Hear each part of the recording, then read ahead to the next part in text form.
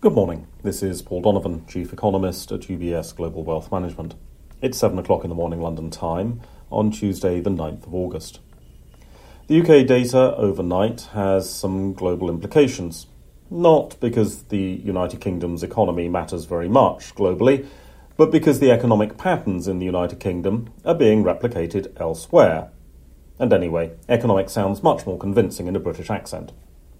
The British Retail Consortium reported positive retail sales in nominal terms, but falling retail sales in real terms.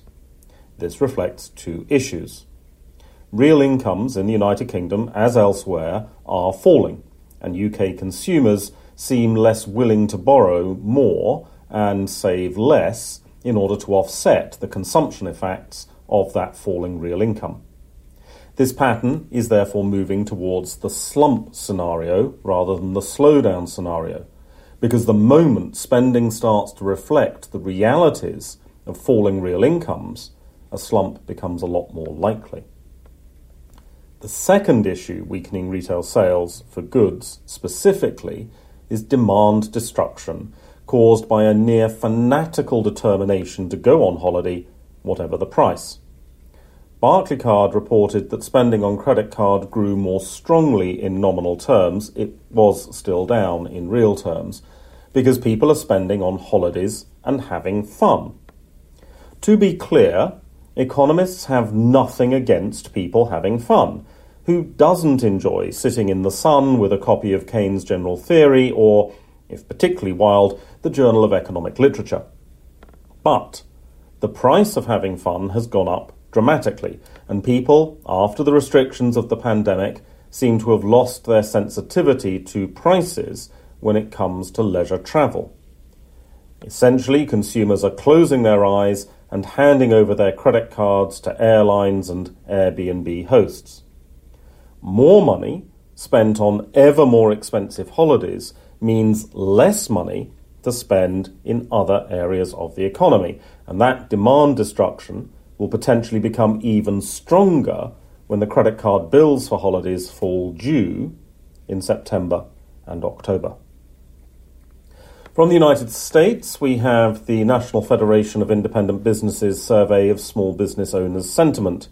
It would be lovely if economists could get an impartial view of what small business owners actually think about the economy, as small businesses are the most important part of the economy. Unfortunately, the NFIB survey tends to have a very high correlation with the views of registered Republicans, and in an era of political polarization, that does not necessarily give a clear, impartial picture of the economy overall. We also have second quarter productivity and unit labour cost data in the States.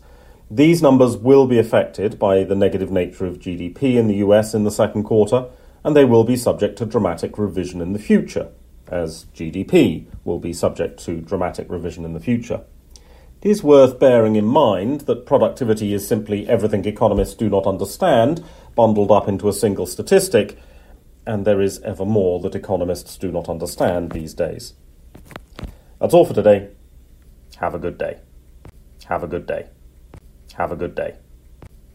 UBS Chief Investment Office's investment views are prepared and published by the global wealth management business of UBS AG or its affiliate, UBS. This material has no regard to the specific investment objectives, financial situation, or particular needs of any specific recipient and is published for informational purposes only. As a firm providing wealth management services to clients globally, UBS AG and its subsidiaries offer both investment advisory services and brokerage services. Investment advisory services and brokerage services are separate and distinct, differ in material ways, and are governed by different laws and separate arrangements. In the USA, UBS Financial Services Inc. is a subsidiary of UBS AG and a member of FINRA SIPC. For information, please visit our website at ubs.com/working with us. For a full legal disclaimer applicable to the independent investment views produced by UBS, please visit our website at ubs.com/CIO-disclaimer.